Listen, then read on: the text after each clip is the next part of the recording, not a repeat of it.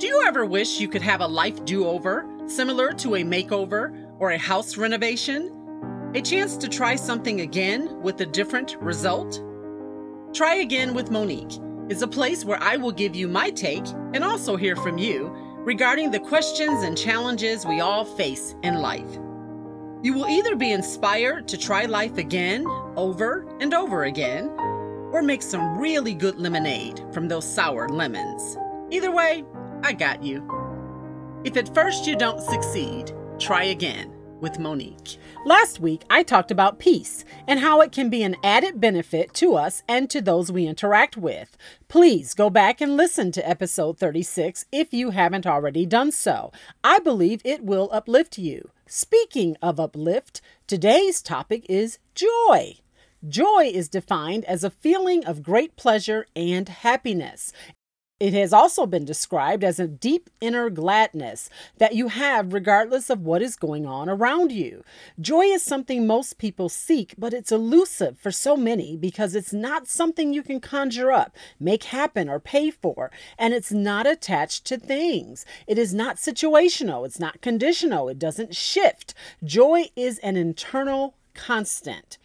Joy is similar to peace, which I talked about last week, in that it is an internal thing that's not affected or changed by what is happening around or outside of you. It is an attitude from within.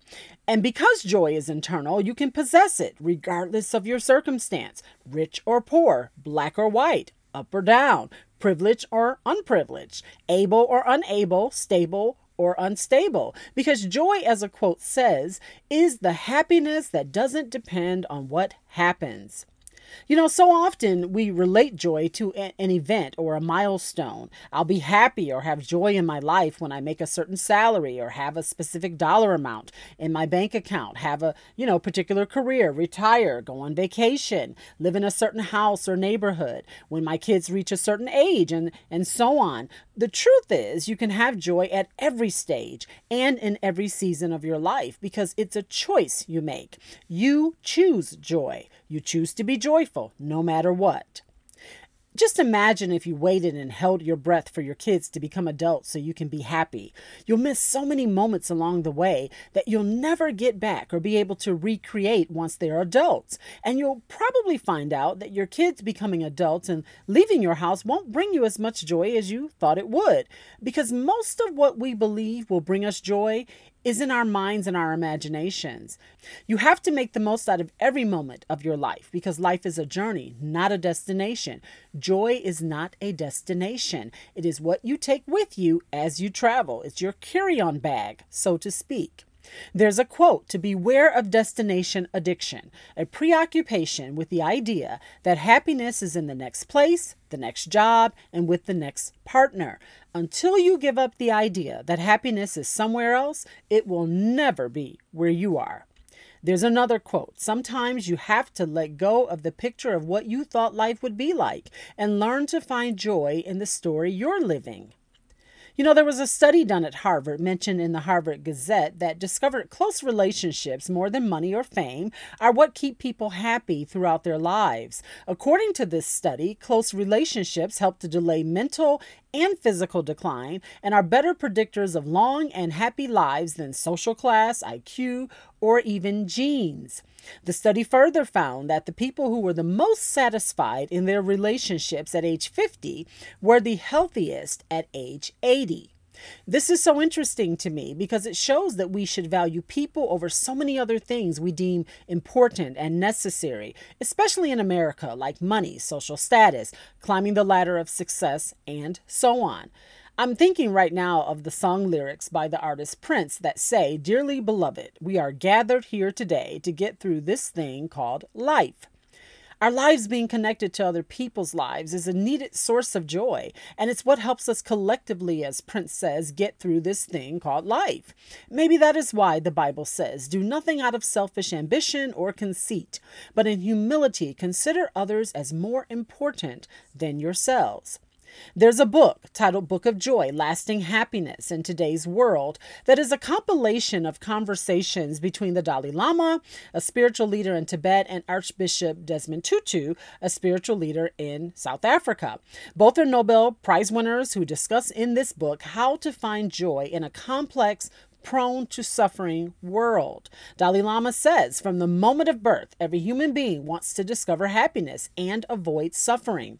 No differences in our culture or our education or our religion affect this. From the very core of our being, we simply desire joy and contentment. But so often these feelings are fleeting and hard to find, like a butterfly that lands on us and then flutters away. They both came up with what the book calls 8 pillars of joy, or, 8 things you need to cultivate to have lasting joy in your life. They divided those pillars into, 2 main categories, mind and heart. And so the mind categories are perspective, humility, humor, and acceptance. The heart categories are forgiveness, gratitude, compassion, and generosity. I want to talk just briefly about, 5 of those 8 pillars, because I believe that you can't have joy in your life without them. And those 5 are perspective, gratitude, generosity, humor, and forgiveness. So it looks like I picked 3 from the heart category and 2 from the mind category. And so the first is perspective. You may have heard the expression, perspective is everything. Well, that is true, especially when you're going through trying times. If you see the world coming to an end, or you don't see a way out every time you experience a hardship, then your actions are going to follow what you believe. In other words, you're going to give up. You're going to get depressed. You're going to not seek help or seek a solution because you've already talked yourself out of the hope and of the possibility of a way out. Self-talk matters, and how you talk to yourself and how you talk to others about your situation really frames your perspective and determines your actions, which eventually impact the outcome. The Bible says, as a man thinks in his heart, so is he, and that out of the abundance of the heart, the mouth speaks. Henry Ford says, whether you think you can or think you can't, you're right. Because your perspective also drives your emotions. Perspective is really kind of like the driver, and emotions are pretty much going where your perspective takes them. So your perspective affects your willingness and ability to have joy in your life. So if joy is what you want, you have to have a positive perspective, one that looks for the good in any given situation, that will lead you to hope and eventually lead you to joy. The next pillar I want to talk about is gratitude. And gratitude really causes you to focus on what you are and should be grateful for, what is, going right over what is going wrong, what you have versus what you don't have, and so on. I call that an attitude of gratitude. The Bible tells us in everything to give thanks. I really believe that this scripture is ultimately trying to teach us to find the good and stay hopeful by maintaining an attitude of gratitude. Dalai Lama says the most important quality to have toward your day is gratitude for what you have experienced, even for what was hard and what allowed you to learn and grow. The next pillar is generosity. Generosity is not only a benefit to other people, but it gives you a feeling of joy and satisfaction that you made someone's day, you lifted them up, or enhanced their life in some way. You'll never really have that same feeling being selfish and only being generous with and to yourself. The Bible says it is more blessed to give than to receive. There's something really about giving to other people. I know this to be true, that keeps joy flowing in your life. If you don't believe me, I suggest that you try it and you'll see what I'm talking about. Desmond Tutu says, we are wired to be caring for the other and generous to one another. We shrivel when we are not able to interact. I mean, that is part of the reason why solitary confinement is such a horrendous punishment. The next pillar is humor. Humor, to me, goes without saying. I mean, it keeps your perspective positive. Laughter is good for the soul, and it's contagious. I don't know if you've ever heard someone's laugh and laughed with them like I have, not even knowing what they were laughing about. That's how contagious laughter is. And the Bible says a joyful heart is good medicine, but a broken spirit dries up the bones.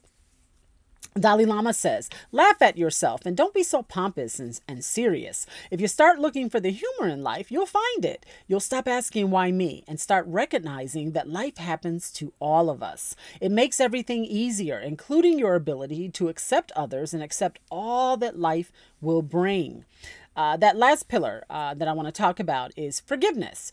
And the Bible says forgive and you'll be forgiven. Lord knows we all need forgiveness, so we should really extend it freely to others. Also, think about it. Light and dark can't exist, in the same space. That is also true of joy and sorrow. Just like light dispels darkness, joy will take the place of bitterness, anger, and all that other stuff that threatens to take away your joy. And relationships really do work so much better when we forgive and we're forgiven. So if you keep your heart and your slate clean, you can maintain, not just have, but maintain joy in your life. It can be an ongoing thing. Desmond Tutu says, without forgiveness, we remain tethered to the person that harmed us. Until we can forgive them, that person will hold the keys to our happiness. That person will be our jailer. When we forgive, we take back control of our own fate and our feelings. We become our own liberator. Joy is also a fruit of the Spirit, which is one of 9 qualities that should be evident in the lives of followers of Jesus Christ. There's a song by C.C. Winans, one of my favorite artists, and the lyrics are simply, I've got Jesus, so I've got joy. And the lyrics go on to say, joy like a river running through my soul, joy all around me everywhere I go. Even in the desert, it overflows. I've got Jesus, so I've got joy. There's a series of scriptures I want to share with you about joy, and I'm just going to read right through them. And the first is, in his presence is fullness of joy. The joy of the Lord is our strength. Count it all joy when you fall into various trials, knowing that the testing of your faith produces patience. But let patience have its perfect work, that you may be perfect and complete, lacking nothing. Weeping may endure for a night, but joy comes in the morning. That's one of my favorites. Happy is he who trusts in or whose hope is in the Lord. Those who sow with tears will reap with songs of joy. And my final quote, life is hard. Choose joy anyway. Bye for now. Thank you for taking the time to listen to Try Again with Monique. If you enjoyed today's episode, please take a moment to leave a review wherever you are listening. Please also remember to hit the subscribe button so you can be notified when new episodes are available. New episodes will be posted weekly. Please also like and follow us on Facebook. Try Again with Monique is a production of GM Associates, released under Creative Commons Attribution, Non-Commercial, No Derivatives 4.0 International License. Remember, if at first you don't succeed, try again with Monique.